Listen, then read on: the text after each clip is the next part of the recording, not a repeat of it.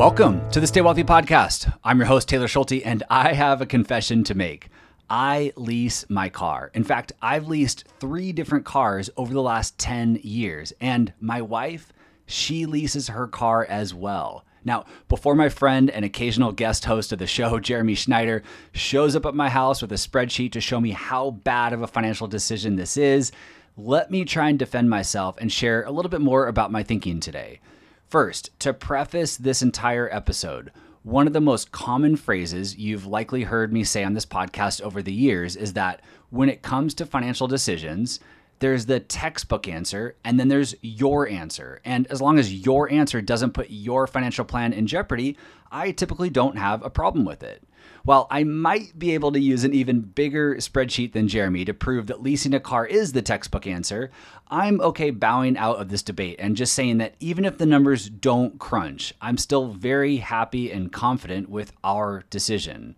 And before I share my rationale behind that decision, let's start by reviewing some statistics on the true cost of owning a car. An important thing to keep in mind when it comes to understanding the lifetime cost of a car, according to Jesse Kramer, who blogs at thebestinterest.com, is that certain car expenses compare like apples and oranges. For example, how can we judge grandma who drives to the grocery store 1 time per week against a commuter who drives 100 miles per day?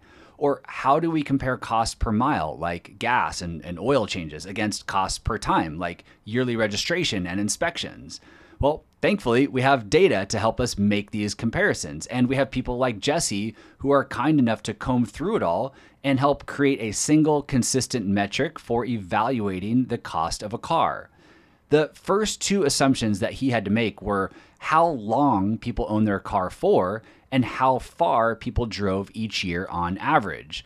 Through a number of different sources, he determined that the average lifetime of a car is 15 years, and on average, people drive 13,500 miles per year, or 202,500 total miles over the 15-year life cycle of a car. Taking it a step further, he determined that there are 6 major costs when it comes to owning a car: purchase and depreciation costs, financing costs, maintenance and repair, fuel, registration and inspection costs, and insurance. I will link to his entire article in the show notes, which you can find by going to youstaywealthy.com/120 if you want to geek out on all the numbers and charts for each of those different categories. But to keep it simple and summarize for everyone here today, he determined that on average, the total cost to own and drive a $30,000 car over its 15-year life is $91,200 or 45 cents per mile. The biggest expense is likely no surprise, and that is depreciation, which came in at almost 15 cents per mile or 1/3 of the total cost of car ownership. On average, a new car depreciates by 11% the minute that you drive it off the lot.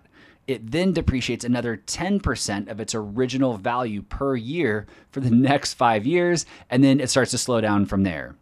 Really quick, going back to his estimate of 45 cents per mile, you might know that the government's current mileage reimbursement rate is 56 cents per mile. So perhaps Jesse's estimates were a little low, or the government is taking into consideration that not everyone drives an average car.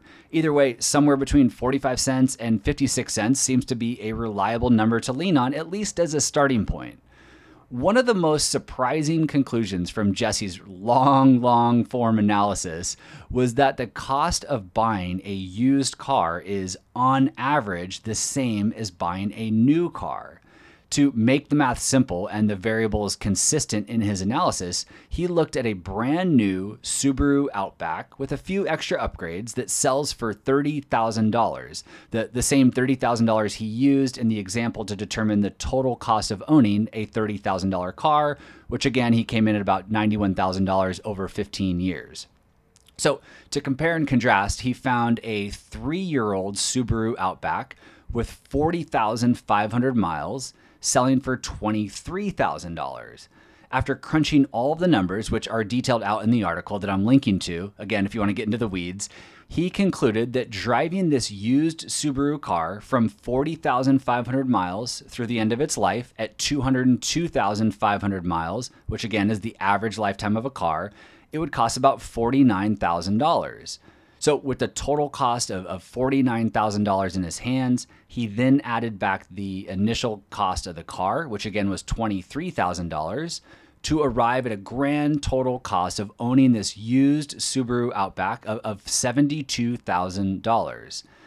Now, since we're only able to drive this car for 161,000 miles, again, that's 202,500, the total miles of a car, the lifetime of a car, minus the 40,500 that's already been driven. Remember, you bought this car used.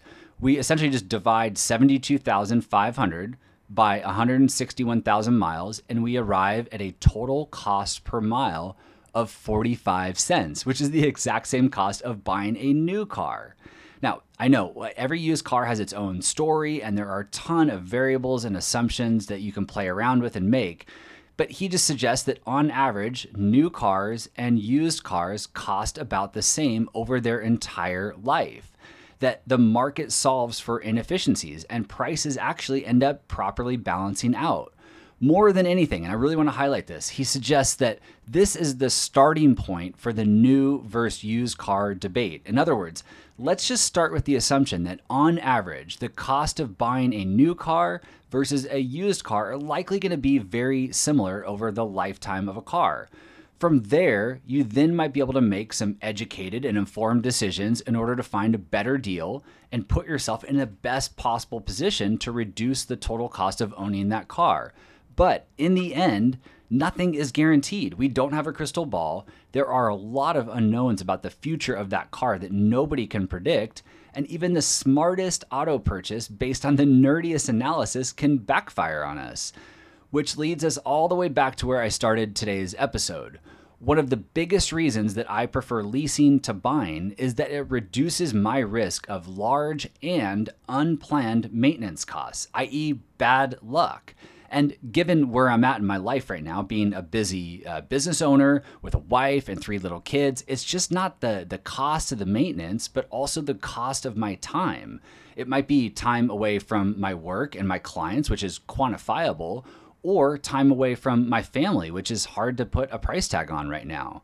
Let's not forget that it's also a giant burden to my wife, who's driving 3 kids around all day to deal with car troubles. Having a safe, reliable car is really important to her right now. And knowing that if there was an issue, that the dealership would literally swap her car out while it's being fixed, that's once again just a benefit that's hard to quantify. In case you're wondering, Jesse does put some numbers to leasing versus buying in his article, and he concludes that leasing costs about 5 cents per mile or 11% more on average than buying. In other words, the textbook financial answer is probably not to lease your car, which probably isn't a huge surprise to anyone listening. Along with reducing our risk of large unplanned maintenance costs and taking us away from work and family, which more than makes up for that 11% in my opinion, there are 5 other reasons why I'm okay paying 11% more to lease my car. Number 1, with 3 kids and a dog, our leased cars take a beating over their 3-year time with us. I'm able to sleep a little bit better at night and maybe more importantly, give my kids a little bit more grace knowing that the standard wear and tear on this car will be the dealership's problem at the end of the lease and not mine. Number 2, prior to 3 kids, 4 different homes, and countless changes to our work commutes, we weren't exactly sure what was around the corner and what our auto needs were going to be year over year. It's proven to be a nice benefit to know that one of our cars would always be at the end of a lease in a short period of time, and we would be able to make a change. In fact, this came in handy last year when a lease, one of our leases came due around the time that COVID hit, and I was working from home. We didn't need 2 cars at the time, given this new unforeseen situation that we were in, so we only had 1 car for most of the year, which saved us a good chunk of money. The third reason is that the car industry is changing rapidly, and it's hard for anyone to know what the value of the car will be in 3 years. If the value of our leased car unexpectedly drops because of a new model or better technology, law changes, abundant inventories, a troubled economy, etc., it's the lender's problem at the end of the lease, not ours. And if the value is unexpectedly higher, well, we maintain the option to buy the car and sell it privately at a profit. Not a bad deal. The fourth reason is a little selfish. I'm a tech nerd and I find value and enjoyment from having the latest and greatest technology inside of my car and outside. Some of this technology also, I could argue, makes driving safer, something that's more important to us than ever at this stage of life with 3 little ones. And then lastly, reinvesting money back into my business and saving for our next home are 2 things that are really important to us right now here in the short term.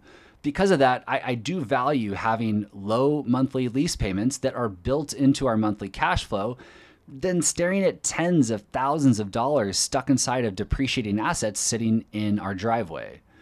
While those 5 reasons I know are tough to quantify, and maybe you don't agree with some of them, I'm more than happy paying an extra 5 cents per mile. Or let's just say that Jesse's math was way off and it's 10 cents per mile.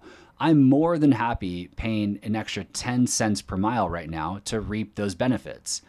Leasing is not for everyone, and it might not be the textbook answer, but it's our answer. It matches up with our family's needs and goals right now, and it's not coming anywhere close to jeopardizing our financial plan.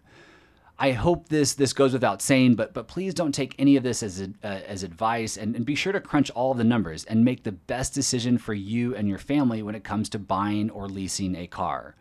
Once again, the links and resources from today's episode can be found by going to youstaywealthy.com/120. Thank you as always for listening, and I will see you back here next week. This podcast is for informational and entertainment purposes only and should not be relied upon as a basis for investment decisions. This podcast is not engaged in rendering legal, financial, or other professional services.